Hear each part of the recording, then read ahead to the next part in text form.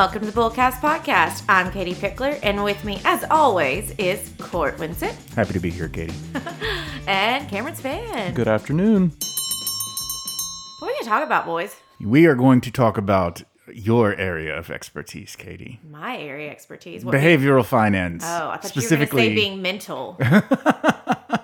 Today we're going to talk about mental accounting. A little psychology, a little mind words. Yes, we've promised that there are a lot that goes into the behavioral finance because, hey, everyone's finally realizing that money is emotional. Money has a lot of thought to it. You may have mentioned that once or twice before. Yeah. And there actually is a rhyme or reason to why we behave the way we behave around finances. Yeah, so we thought that this week, since we're doing another episode of behavioral finance, but we haven't really ever touched on this particular topic in our list, we would do a list this week of the top pop culture psychologists. That's right, the top shrinks.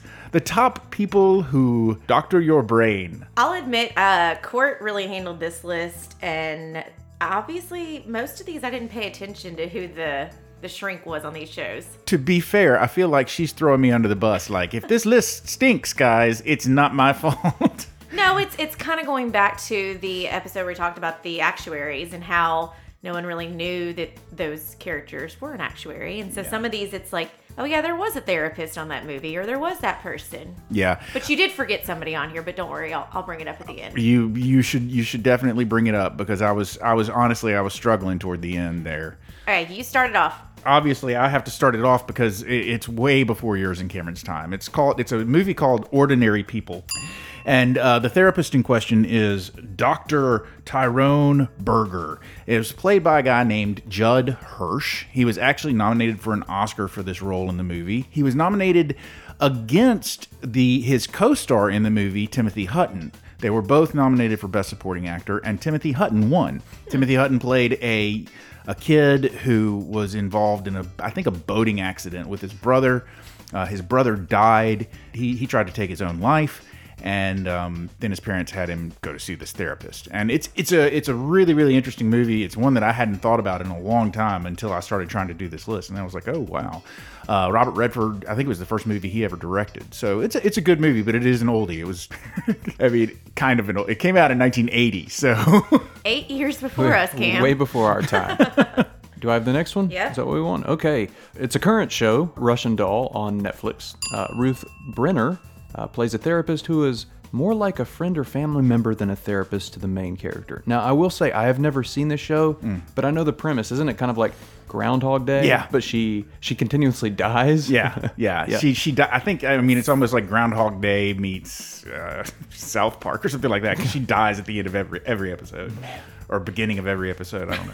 Sounds like a feel-good show. It's an interesting concept. It really is. I'm intrigued by it, but honestly, I haven't watched more than a few episodes. So, it could be that the therapist completely drops out of the picture after a little while, and I just didn't know it because I didn't see it.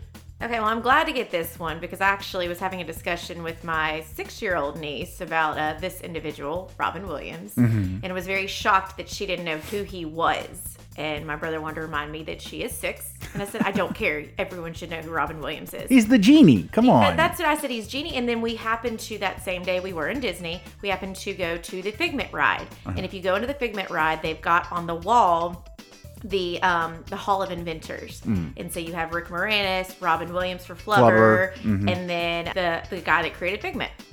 Yeah, no, this is one of Robin's tour de force performances. I mean, Good Will Hunting is, yes. Sean Maguire. Yeah, it is a great role. Great movie. Yeah, it's a fantastic movie. I think he won Best Supporting Actor for this movie. I think so. And plus you get to see baby Matt Damon and baby Ben Affleck. Yeah. And Minnie Driver. Yeah, Minnie Driver's in it. Yep.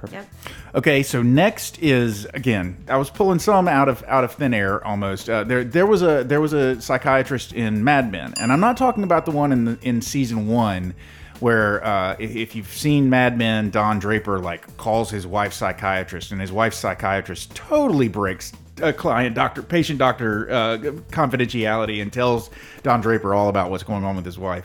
I'm talking about the psychiatrist that they sent their daughter to. Oh, yeah. I forgot about that. Yeah, she was caught doing something at a sleepover, and the parent that caught her got really, really angry and sent her home. And so, what is her name? Sally Draper? Sally, Yep. who later became Sabrina. Yeah. They had her go to a therapist, and the therapist actually like did some good and helped Sally out. I think that was when we really, honestly, that's when I really started to like Kiernan Shipka and the character of Sally. Before Yeah. that, I had not really been all that fond of her. I see dead people. Oh, Of yes. course, The Sixth Sense. Classic. Bruce Willis playing Malcolm Crowe. Very, very Such classic. a good movie.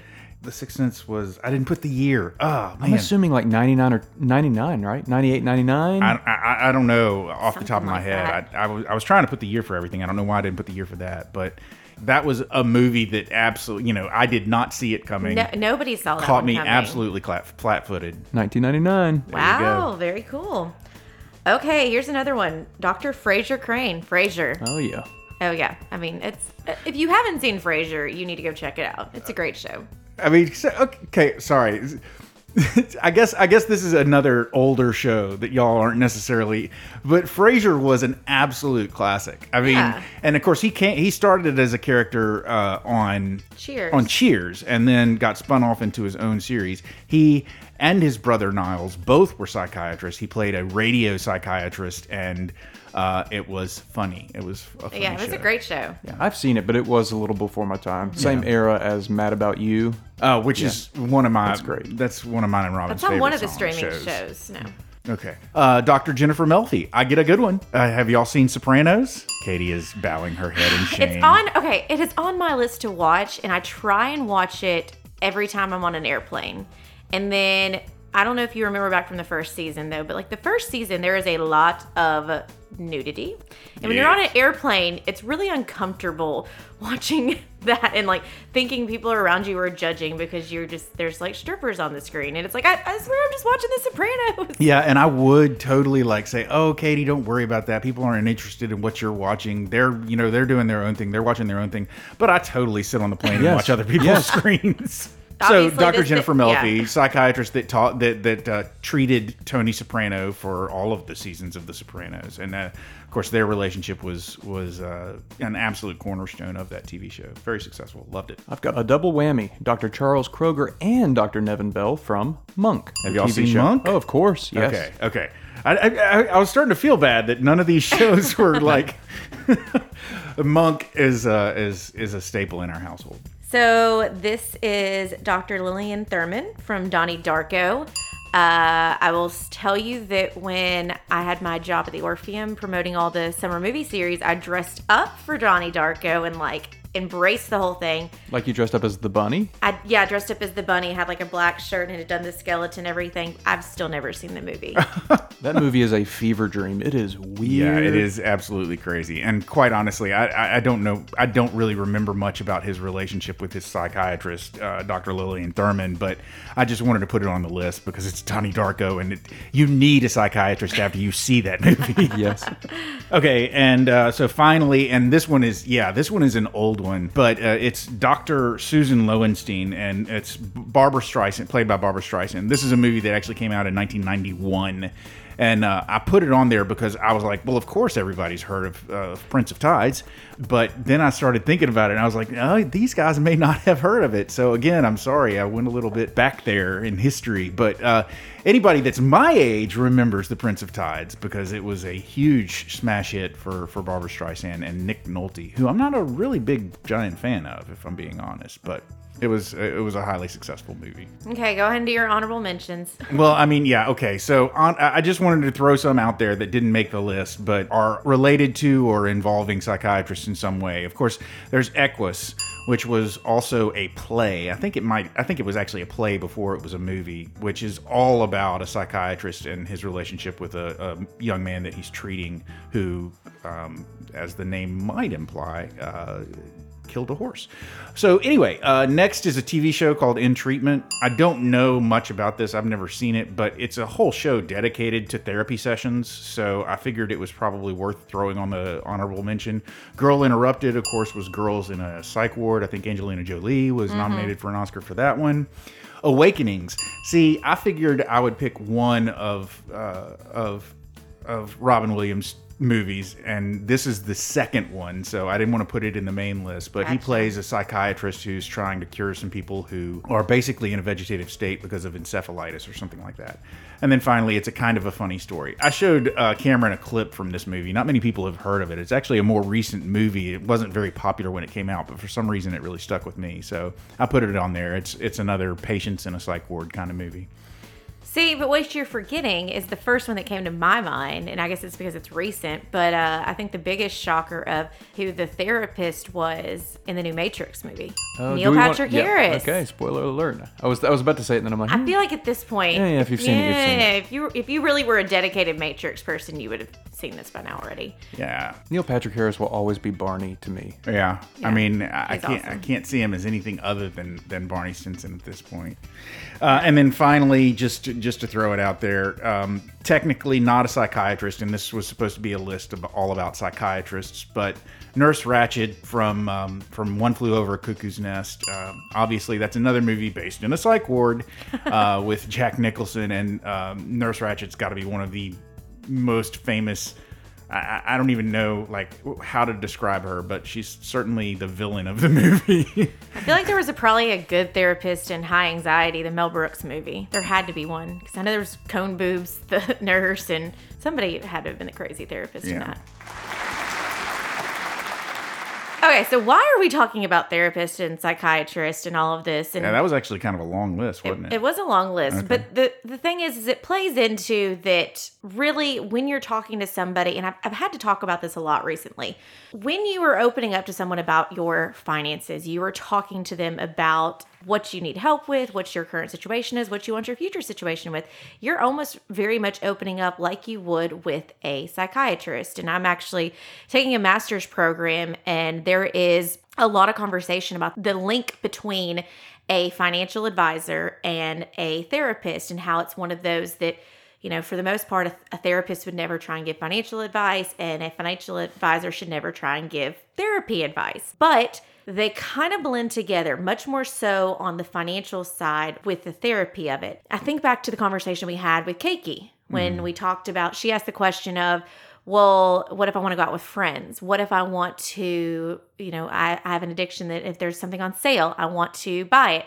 And Court, you kind of were like, just don't do it. And obviously, I know that was a joke. You were being funny. You obviously can relate to your daughter, but it's taking that kind of therapy side of it and saying, okay, I recognize that this is something that we need to work on together, that we need to figure out what works for you. We need to dive a little bit deeper. Why do you enjoy buying sale items? Why do you feel you need to be able to, anytime somebody calls, have the money to go shopping or go out for drinks?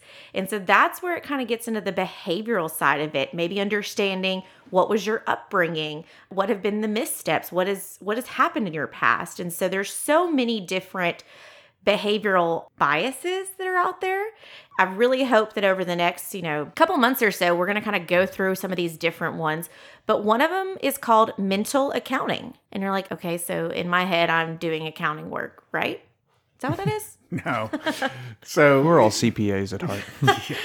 We're figuring out the taxes and everything and in our head and going, okay, yeah, so this will hit me this way. No, we're not doing that. it's basically where you categorize money in your head as, oh, well, this is this category of money, and therefore I can do this, this, and this with it. And this is this category of money. And, it's ways that you mentally start treating your money differently. I mean, it's a theory. Mental accounting theory was introduced in 1999. It's a concept in behavioral economics that states the importance of money and its impact that each individual attaches to the available funds is based upon subjective criteria and can result in irrational spending. And so it really is the bucket approach that we've talked about on so many episodes of you saying, okay, I mean, how many of y'all have like an emergency $20 or $100 in your car or in your wallet or something like that? You know I don't have my life together, Katie.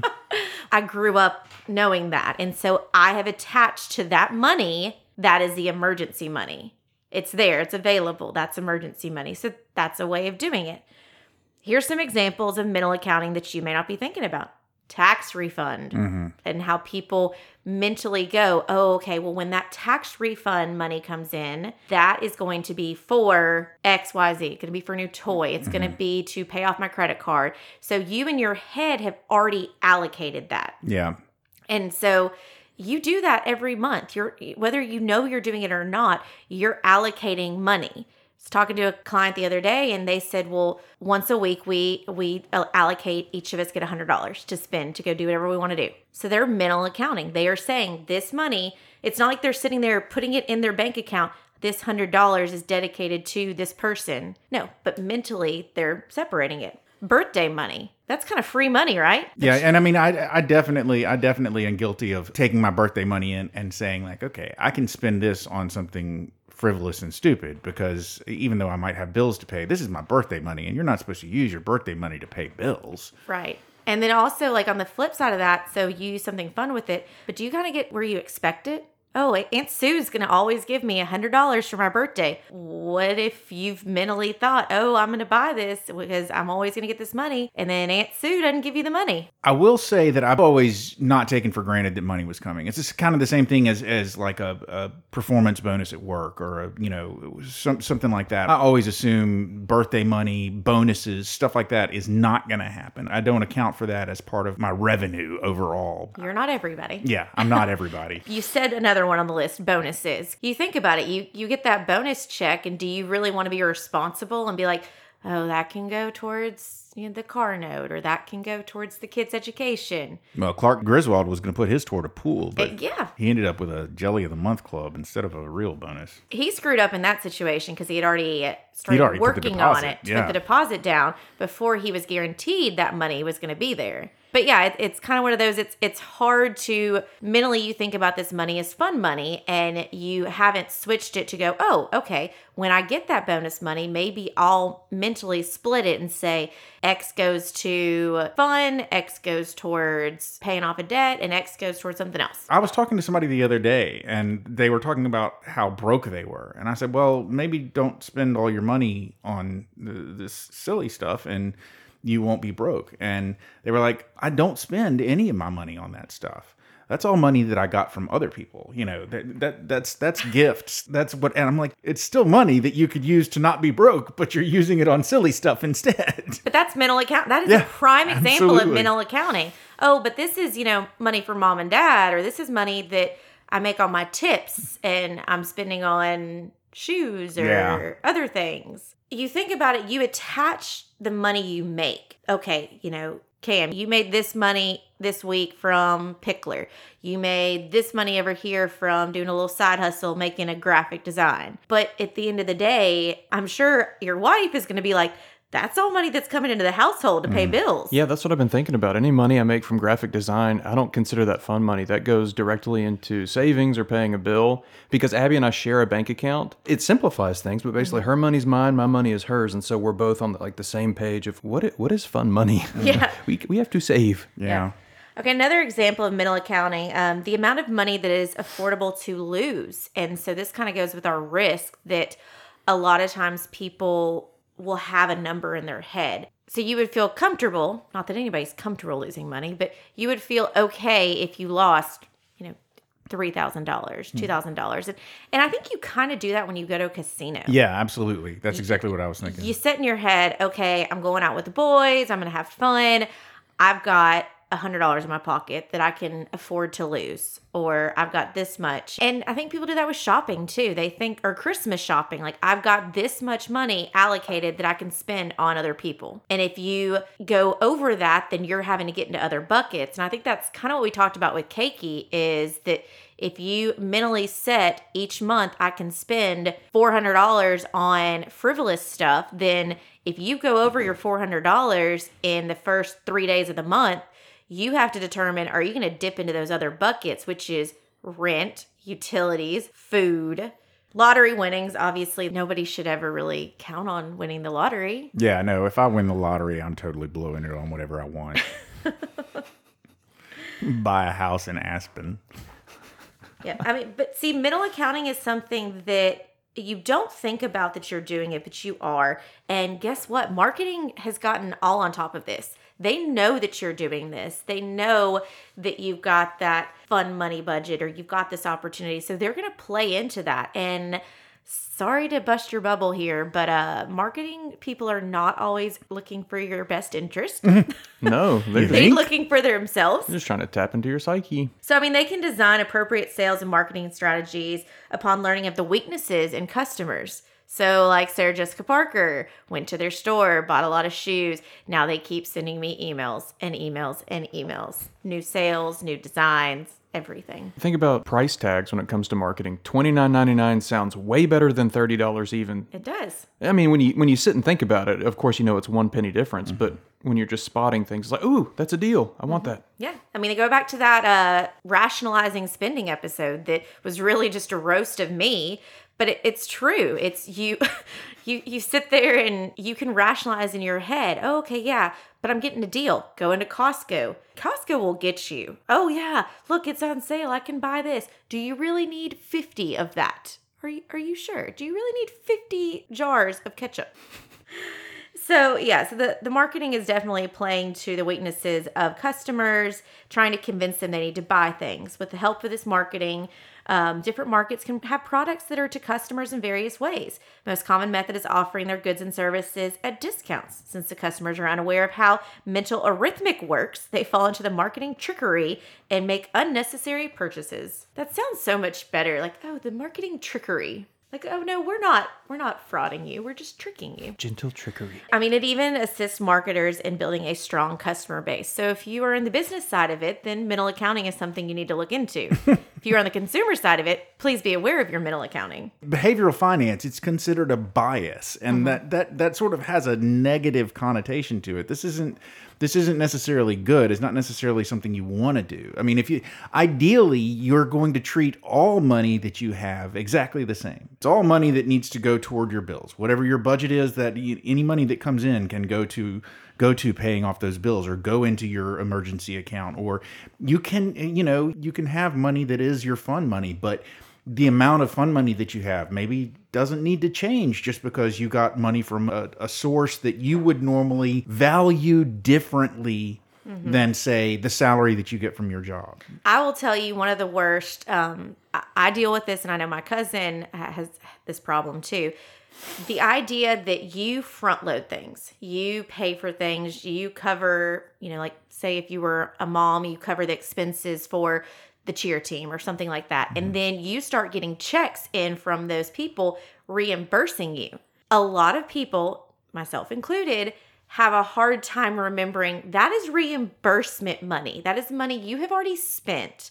That is not new money coming in. But in your head, you're going, oh, Court's giving me $20 and, Cam's giving me $50 and whatever. Like, no, that is reimbursing. Same with the tax refund. That is giving you your money back. That is not new money. Yeah, I'm struggling with that because I designed and ordered decals for our neighborhood for golf carts and cars and everything. And I had, of course, spend my own money to get those. And now people are Venmoing like crazy. And mentally, I see my Venmo. I'm like, oh, I've made all this new money. But I'm like, oh, no, this is just reimbursement. But see, that happened. It's natural for us to think money's coming in that you hadn't thought about, having, $100 coming in to you, but you got to take a step back and go, I already spent that money. That's money coming back.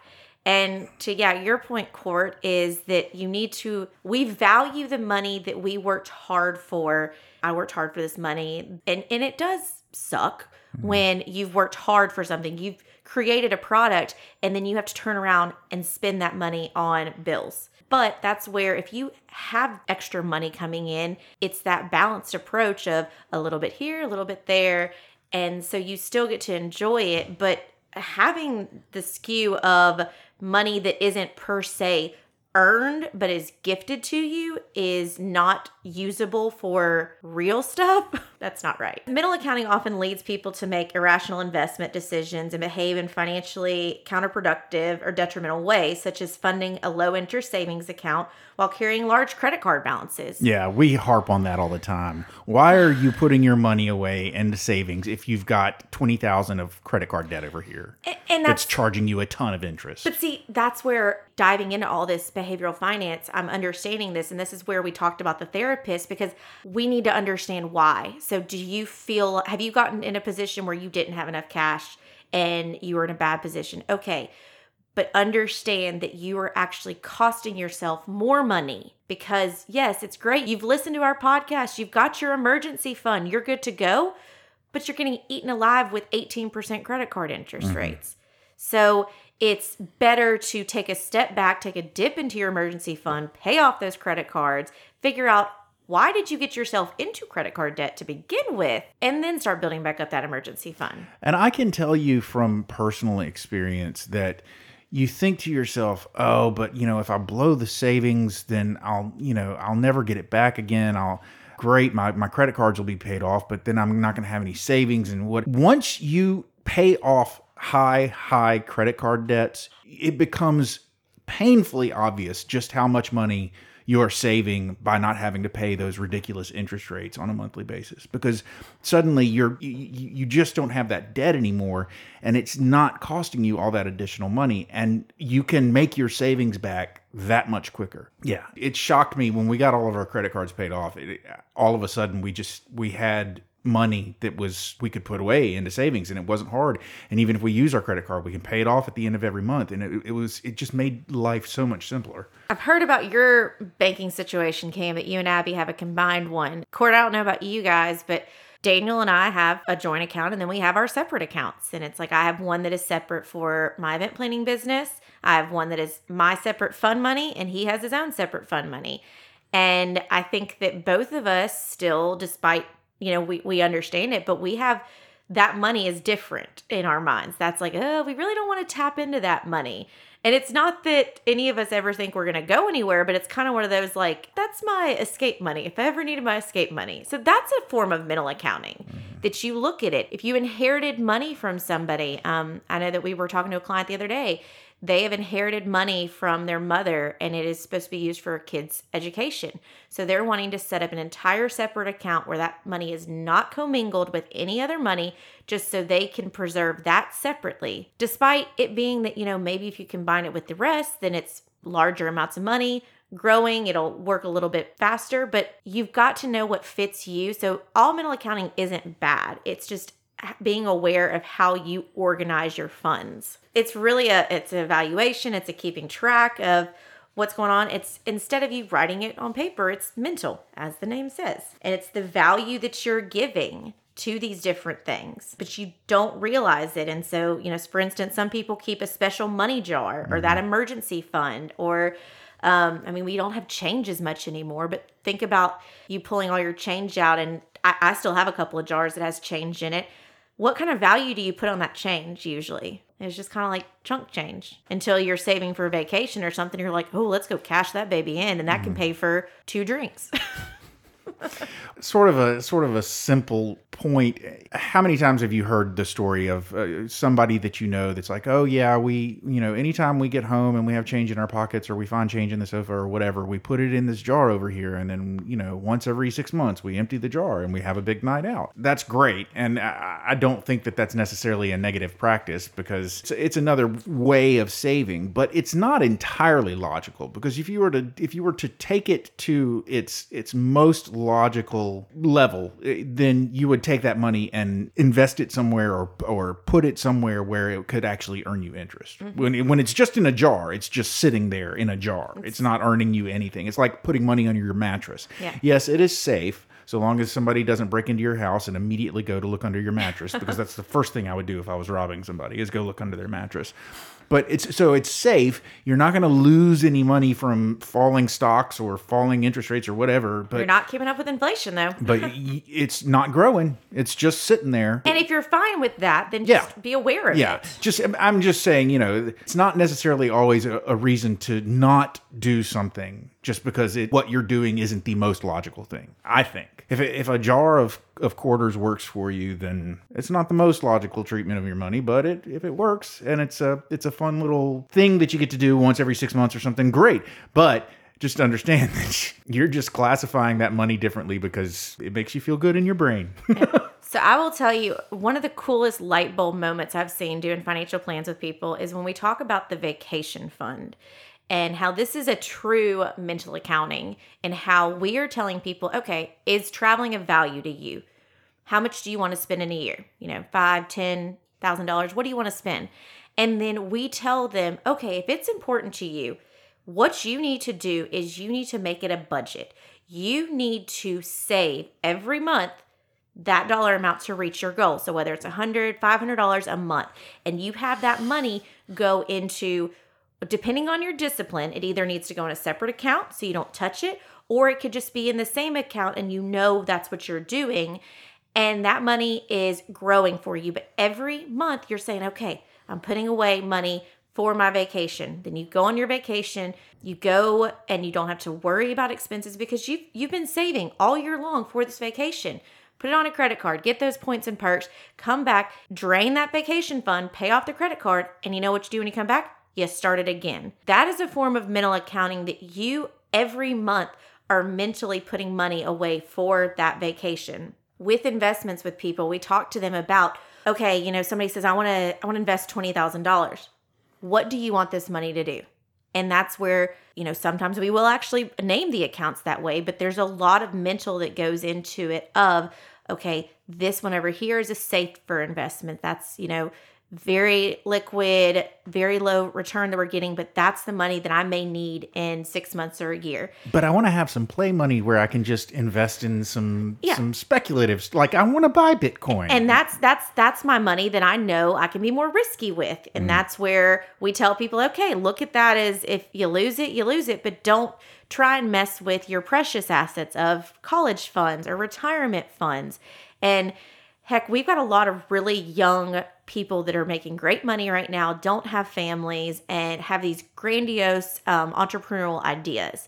And so I'm talking to them about starting a budget line now, putting money away for their dream account, whether it be a down payment, a future business, whatever it could be. And so that is a form of you're mentally just saying that money is going away. So then in 5-10 years, I've put away this money over here. I'm not touching this money because that's going to be for my XYZ. Now, on the flip side of this, when someone comes to us, and this is why it's important that you have a relationship with your financial advisor and that it's not just a transactional, because when a situation happens, when life happens, an emergency comes up, and you're faced with a large dollar thing, that is where you have the conversation and say, okay, KD Court, we need $50,000. Where should we take this money from?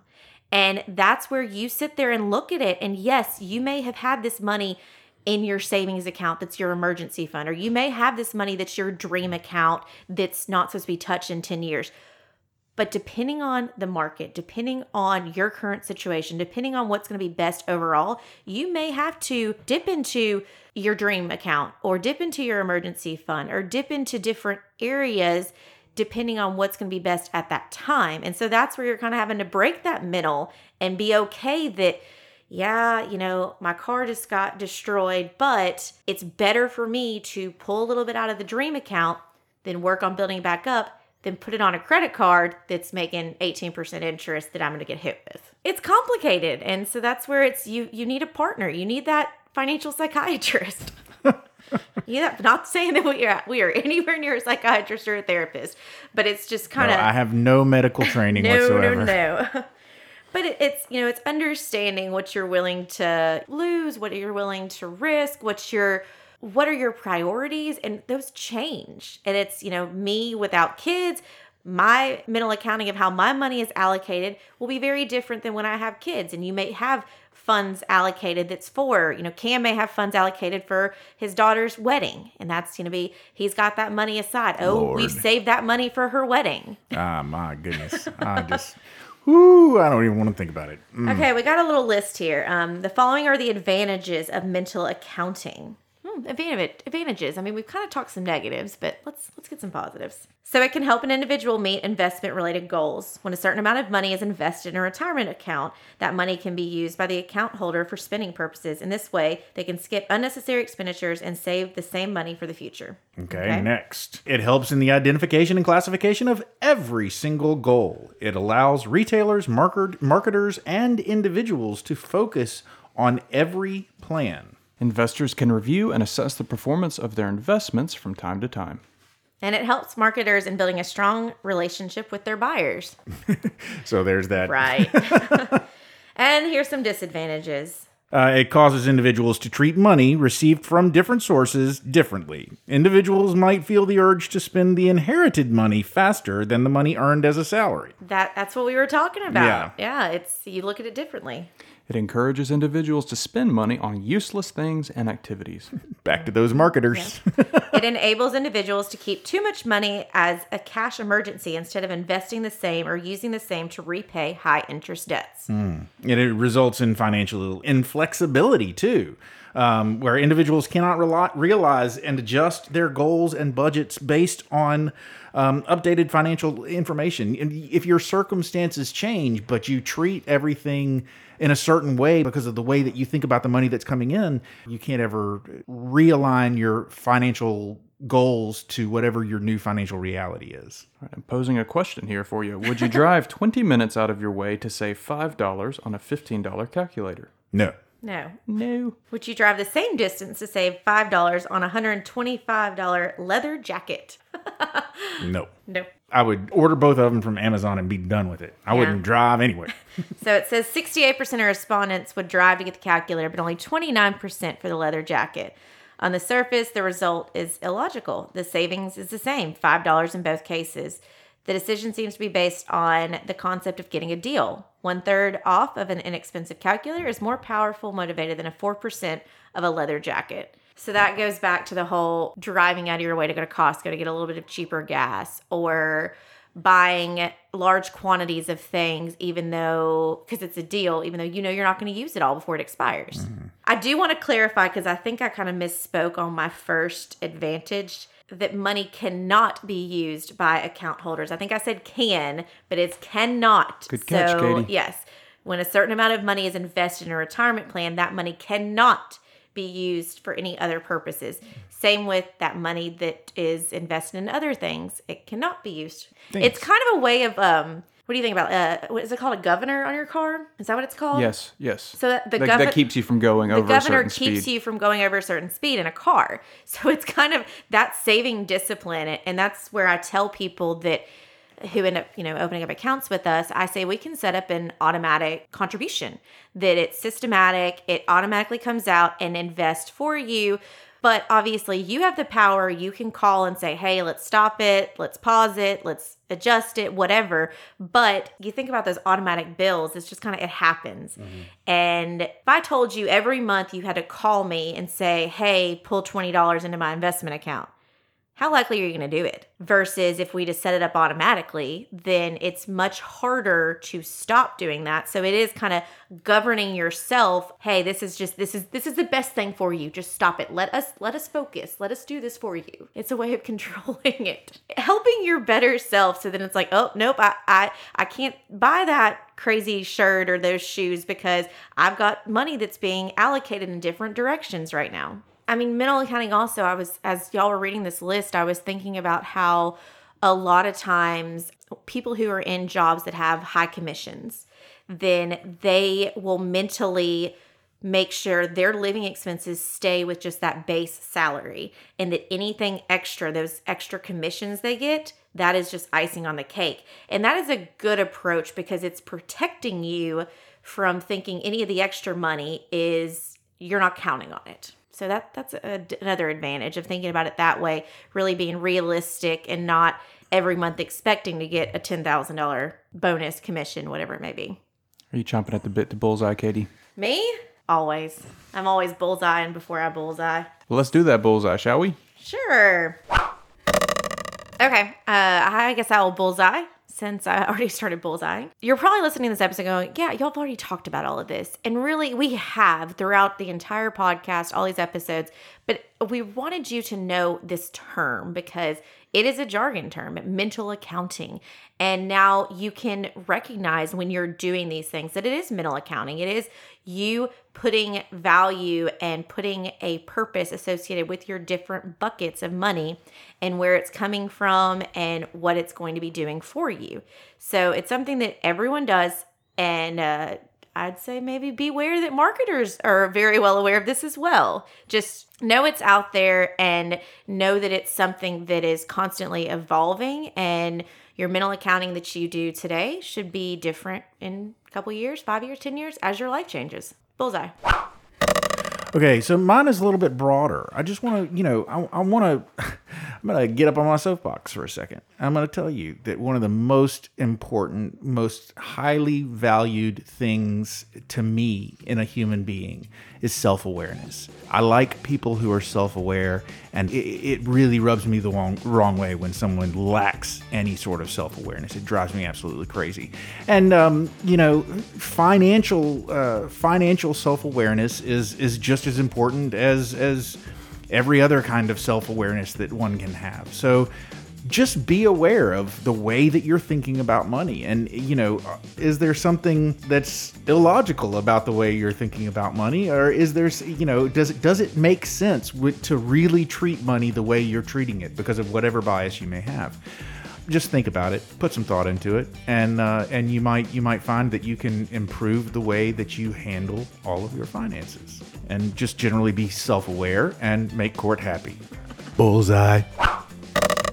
For mine, I want to double down on what Katie opened the show with, the correlation between a therapist and a financial advisor, because I've been thinking this through my head. Both anchor their clients to reality. For a financial advisor, their clients may think they're doing way better than they are financially, or they think there's no hope and they can't get out of it.